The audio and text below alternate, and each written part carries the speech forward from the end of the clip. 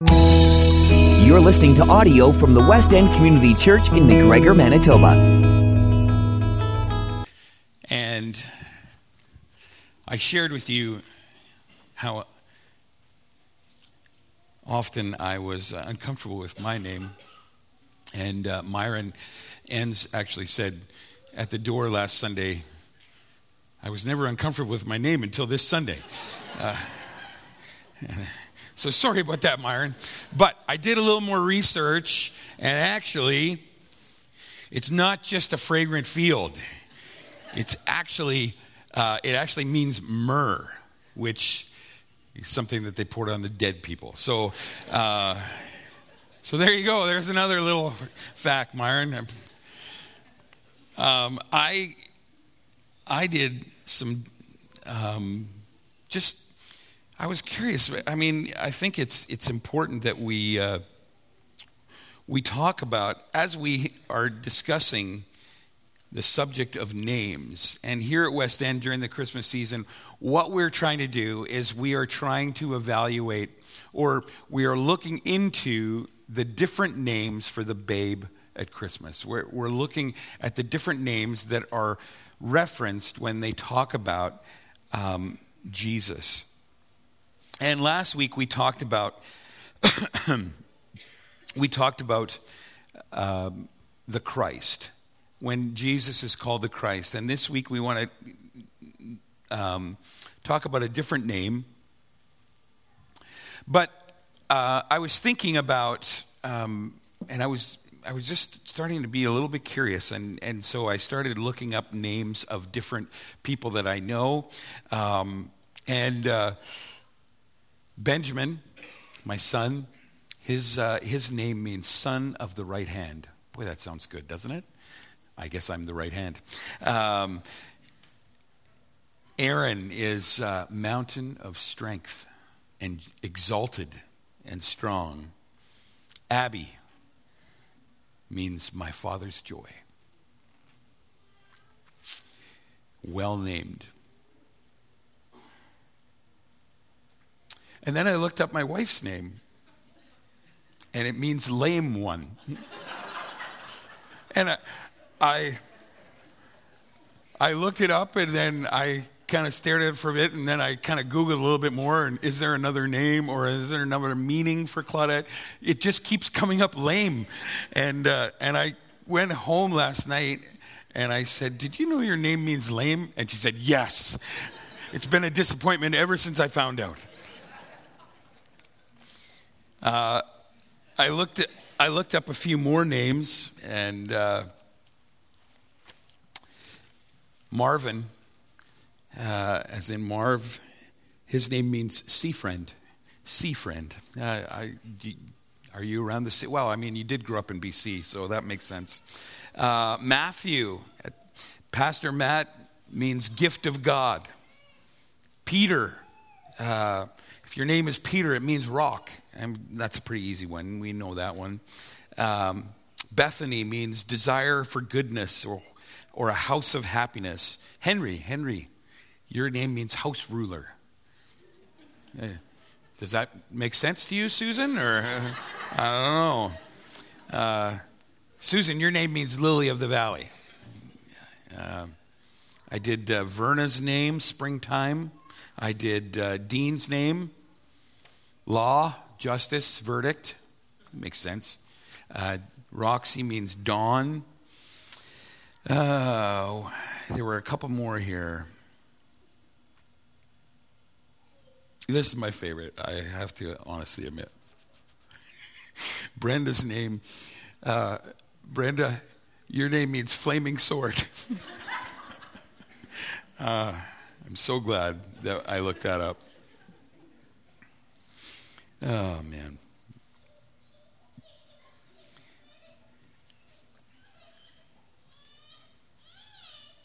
Would you pray with me as we begin our time together in the Word? Heavenly Father,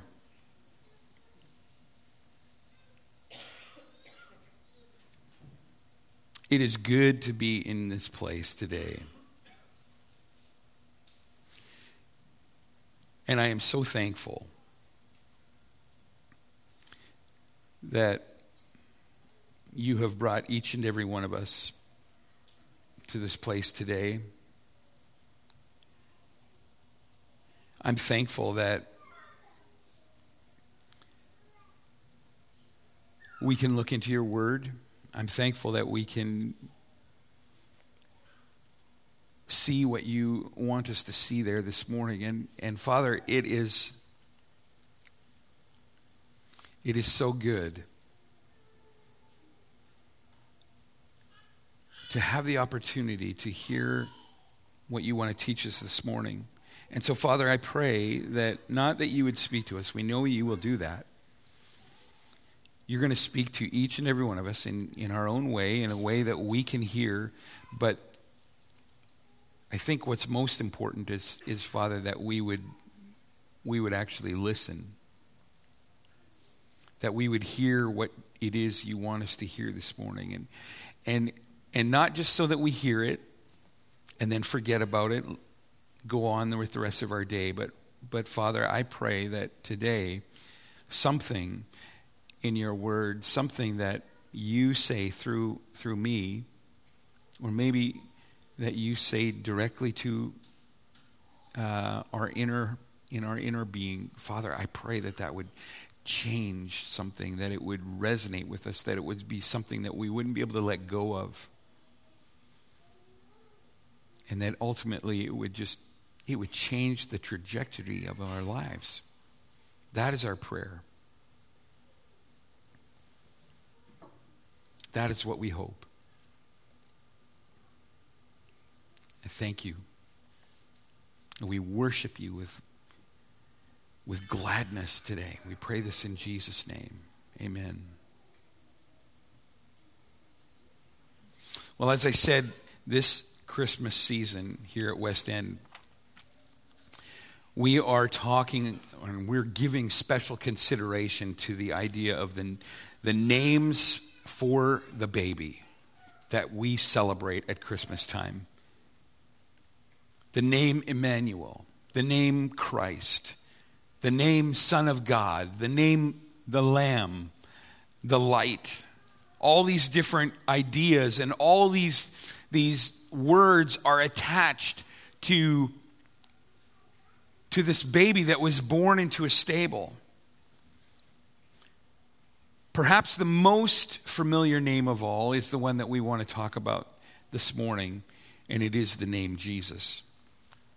It is the name given for the child by the angel who came, and he brought a message to Joseph, the father-to-be.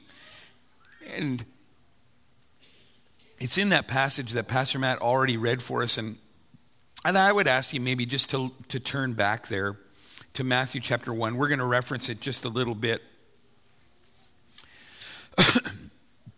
In Matthew chapter 18, Matthew chapter 1, verse 18.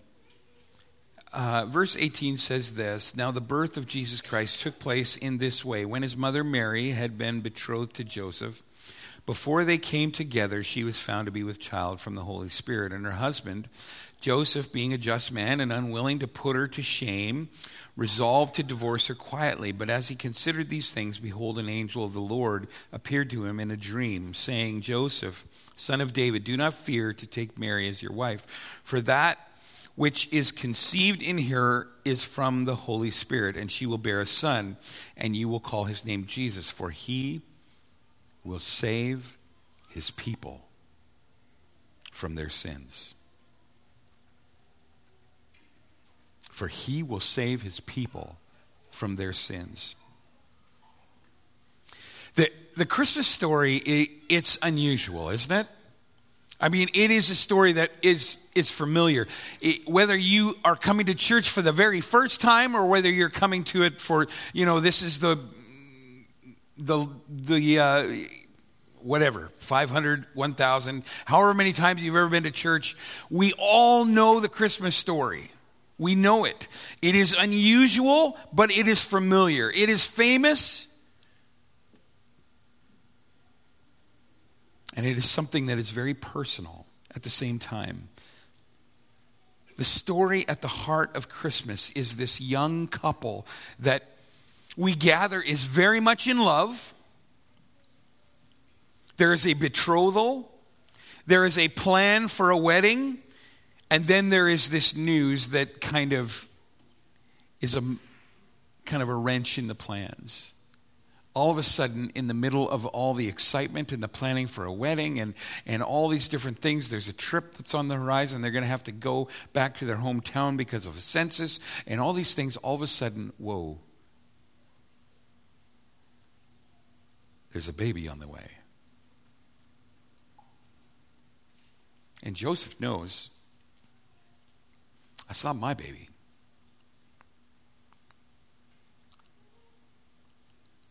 I wonder what kind of emotions would have been. There would have been a swirl of emotions. There would have been just this myriad of feelings that, betrayal, anger, sadness, despair. All these different things probably were attacking Joseph when he first heard the news that his wife-to-be, the one that had been promised to him, was already with child. I mean, those are just his emotions. Can you imagine what other people were saying in the community where Mary and Joseph were living in Nazareth? Can you imagine? I mean, think about the way gossip spreads here in 2023. Think about in this world that really is in a lot of ways very immoral. Even in this world, things like that, those things are gossiped about. Those things are talked about. Joseph wouldn't have been able to get away from that. There's no way. And even though all this was going on, I find it amazing that when we read in the scriptures there, and her husband Joseph, being a just man, I want to sit down with this guy in heaven someday, and unwilling to put her to shame, resolved to divorce her quietly. This was a good man. I believe it wholeheartedly. Joseph was a good man. All of this happened before he, in a dream, when he was asleep, he was visited by this angel with this message. But we know that this message, we know that this angel and the visitation that he had really changed the course of everything that he was going to be doing, right?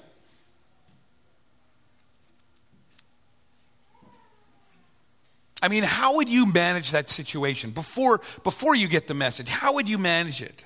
What is the best way forward with the least amount of shame and the least amount of embarrassment for this woman that I thought I loved?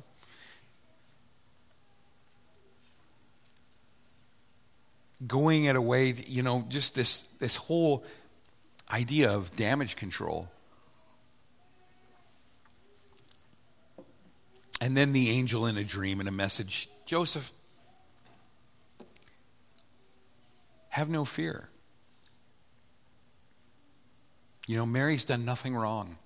Don't cancel the wedding. The baby is from heaven above. The baby is from the Holy Spirit. And you are to give this baby a special name, Jesus. Jesus. Because he will save his people from their sin. The name Jesus simply means the Lord is salvation, or the Lord saves. And so the name Jesus, it is laden with meaning. It is laden with this, the angel's message draws out what Jesus' name means. You will call him Jesus, for he is going to save his people from their sins. And it is a beautiful name. It is a familiar name. It is a name that we read about. It is a name that we think about. It is a name that we pray to over and over again. And it is a name that teaches us some profound lessons. And I want to highlight just two this morning. Just two profound lessons that the name Jesus teaches us. I know that there are more, but these ones are probably the most important, in my very humble opinion. Two lessons. Here's the first one. And the first one carries with it a problem. Reed, do you want to just go to the next slide there? Thanks. There is some bad news attached here. I thought I would share the bad news first, and then I'd go to the good news. Okay? So there's good news and bad news. Bad news first. The bad news first is this, that we need saving from our sin. It can't be said any more simply than that. And I think that most of us really recognize that this morning, right? We recognize that we need saving from our sin. The message that was given to Joseph, that it came from heaven above through an angel, and this angel intimated to Joseph, and ultimately by extension to us, that there is a salvation that is needed. There is a saving that is needed. The message is that you and me and everybody else who has ever lived or whoever else will live, everybody else who has ever existed, we need to be saved. And I don't know if this is something that is new to you, if this is something that you are just hearing for the first time. It's a privilege, if it is, to be able to tell you that you need saving. Sometimes we are put into situations, or we put ourselves into situations where we are in danger and we don't even know it.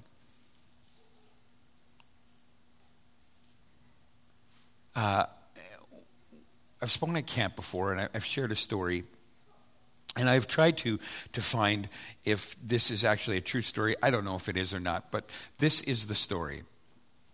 There's a girl, her name was Jennifer, and she was driving alone in a really bad part of New York City. She was lost. She was almost out of gas. And she was frightened out of her mind. And she got to the point where she did indeed run out of gas. She was in the middle of this intersection. Her car would not start. She didn't realize that she was out of gas, and she tried to start her car. Nothing would work until her battery died. And then, sure enough, panicky, not sure where to go, not sure where she was, not wanting to leave her car, out of the darkness comes the largest man she's ever seen in her life, tattooed from head to foot. And he goes, tries to get her attention. She is, by this point, screaming. And so she can't hear what he's having to say.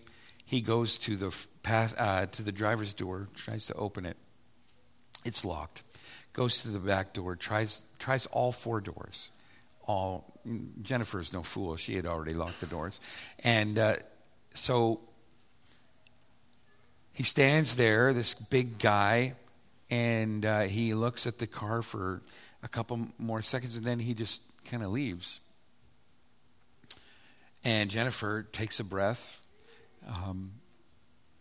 still scared out of her mind, but just the immediate danger has passed. And then just as she's just ready to make her next move, the man returns, and this time he's got a big steel pipe in his hand. I don't know. Pipes are steel? Yeah, let's just say that they were. So he goes, and Jennifer just ramps it up.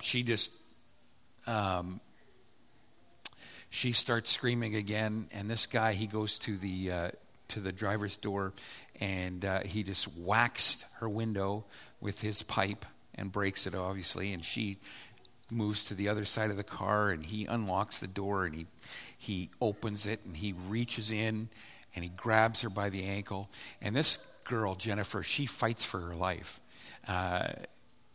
and she injures him. She breaks a couple of his ribs. She breaks his cheekbone and all this sort of stuff. But finally, this guy is just too strong. And he just grabs her and he pulls her out of the car and he drags her over to the sidewalk. And then he just walks away. And even before Jennifer can get a moment to breathe, a train comes through the intersection and splits her car in two. See, all this man had been trying to do was to try to save her because she was in danger and she was so freaked out she didn't know that she had parked or she had stalled her car on a railway crossing. And all the man had been trying to do. And that's the way it is, I think, sometimes for us. One, we don't know that we're in danger. And two, when someone is trying to save us, we fight against it. We kick and we scream because we don't want to hear that we're actually helpless, that we're actually in danger. But this is the truth, everyone. If you are a human being on this earth, doesn't matter where you are, doesn't matter what you've done, doesn't matter how wealthy you are, how poor you are, doesn't matter how big, small, young, old, you need saving from your sin. It's a big problem. It's bad news. And part of that bad news is the fact that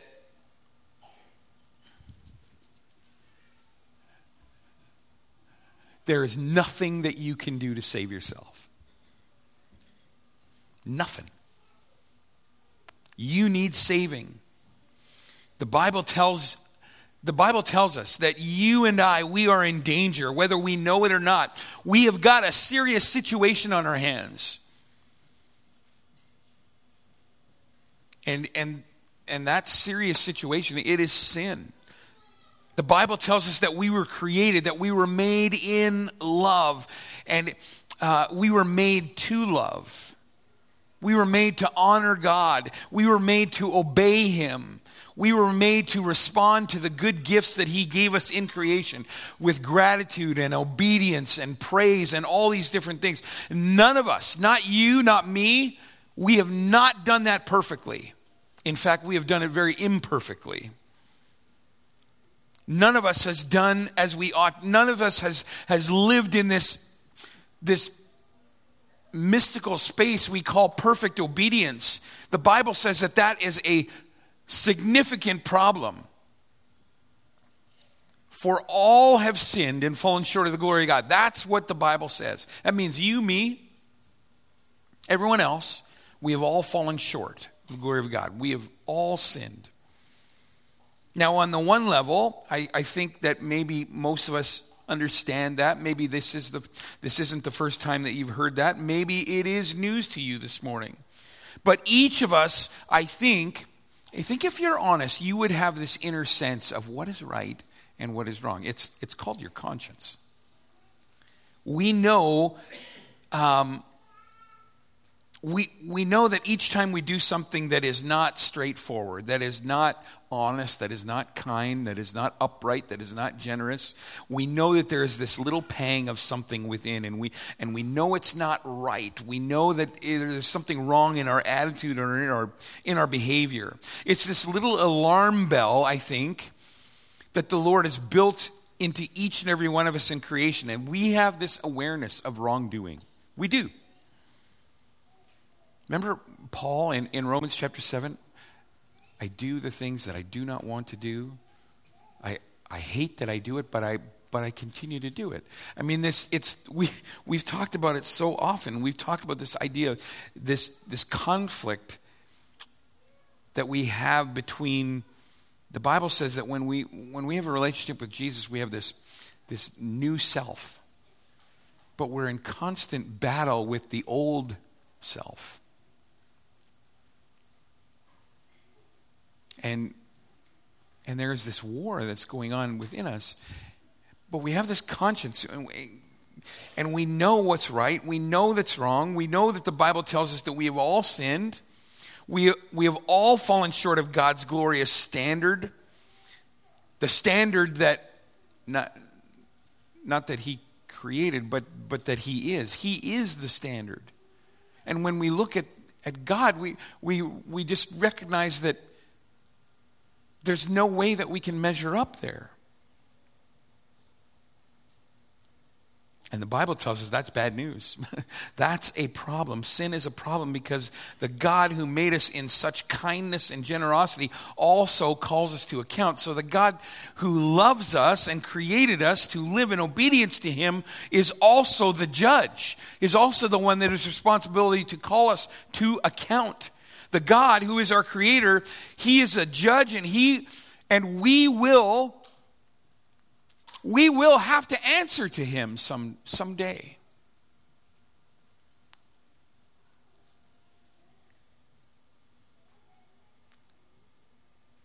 And the bad news is that we can't. Because of the stuff inside me that is wrong.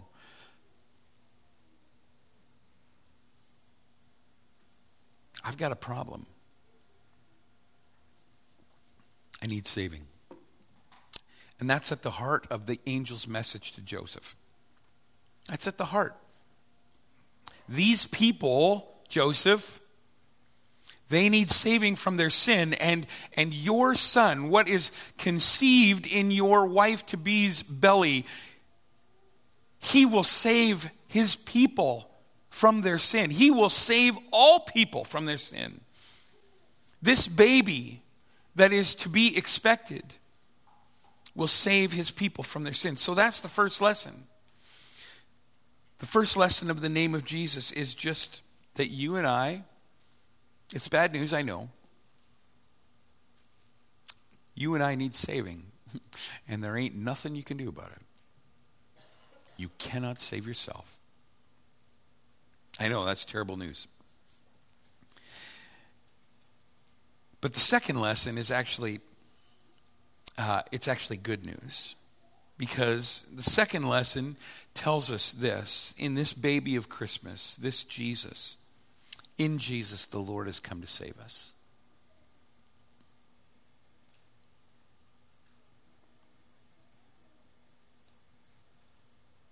I was thinking with the arrival of snow again on Friday, it reminded me a little bit about how we all get this mindset of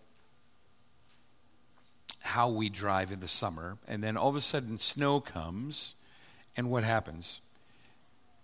We lose our minds. And maybe not so much here. I mean, I think we're much more level-headed here in Manitoba. But if you've been in British Columbia, not so much in the north where I grew up, but boy, in Vancouver, when they see snow, their heads pop off. They do not know. You do not want to be anywhere near there when it starts to snow. Those people are nuts. And they don't know how to drive when it starts to snow. Calgary, same thing. They get snow in Calgary, but all of a sudden everybody's driving on the Deerfoot of 180 miles an hour up north and south, and then all of a sudden snow goes, you know how fast they go? 180 miles an hour. Same speed. They are crazy. Doesn't matter if it's snowy or icy or sunny or whatever it is. They're crazy. And I mean, there are so many accidents the first snowfall in Calgary because people just forget how to drive when it snows. Not so much here, but it does happen. There are places that you don't want to go after it snows. I'm sure there are places in the United States where, people in Texas, do they ever see snow?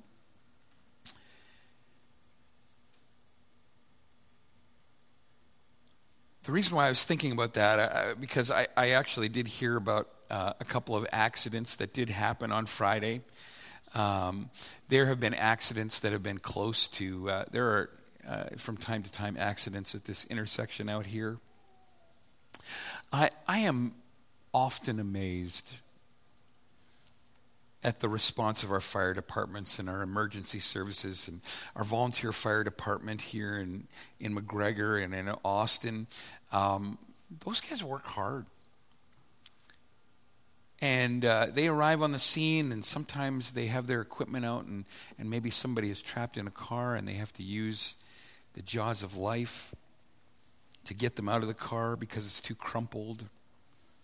We should be thankful for the work that those guys do, and I commend them for it. The reason that I say that is because it reminds me of why Jesus came. Jesus came to be a rescuer. Jesus came on the scene with everything he needed, all the equipment that he needed. He came on the scene to be a rescuer, to be a savior. So the question, if Jesus was sent to this earth 2,000 years ago as a little baby born in a stable, if he was born to save his people from their sin, to be a savior, if that is true, and I just ask you to take me at face value on that, believe that is the truth because it's recorded for us in the Word of God. If that is true, if he is a savior, the question that follows that statement is, what is the strategy here? What is the strategy of the baby at Christmas to bring salvation to sinners to face the judgment of God? To save us, because we need saving and we can't do it ourselves. So what's the strategy? How is he going to do that? Well, the somber reality of Christmas, as beautiful as Christmas is that it doesn't stop at Christmas, because the story that begins in innocence and beauty in the stable in Bethlehem, and this wonderful story where there's this baby and shepherds and wise men and all these sorts of things on this starry night, that story finds its climax or its culmination in the agony of the cross. That's the stark reality of Christmas. The story that begins in a manger heads to a cross of shame and agony. And the Bible tells us that the cost of seeing the price of sin, the wages of sin, is death. The message of Christmas is that the baby who came to save sinners, he did it, or he would do it by dying in their place. Because the Bible says that the wages or the price of sin is death. But Jesus wasn't willing that any should die, and he said, I will do that in your place. I will pay the price. He was born that he might die on the cross of Calvary, and in dying pay the price that is ours to pay. That he would bear the judgment that we deserve, that we might be forgiven if we trust in him. So the name Jesus, it's familiar enough. But I wonder, do you really know what it means? Do you know the full weight and the significance of the name Jesus? You should call his name Jesus because he will save his people from their sins. You and I, we need saving. We've got a problem whether we know it or not. There's a dangerous situation that's developing. And so do we understand that the child of Christmas who came in innocence and beauty, he came for a purpose, and that purpose was to die for you in your place, that he might save us from our sin, that he would save us from the death that was ours to die. See, that's the meaning of the name Jesus. It's the message of Christmas. It's the invitation of Christmas to receive by faith the gift of salvation that this child came from heaven to give. Do you believe that? You should call him Jesus, for he will save his people from their sin. Amen? Let's pray. Heavenly Father, we thank you for the child of Christmas. We thank you for the Lord Jesus. We thank you that he came into the world to save sinners. And we thank you for his beautiful name, for all his beautiful names. We know that he came to save each of us this Christmas, Father. I pray that we would really understand that. We've all heard it now. We've got no business saying that we have never heard the truth. The truth that you love us, the truth that you weren't willing for us to be left to our own devices, that you sent your Son, and you call him Jesus because he will save us, his people, from their sin.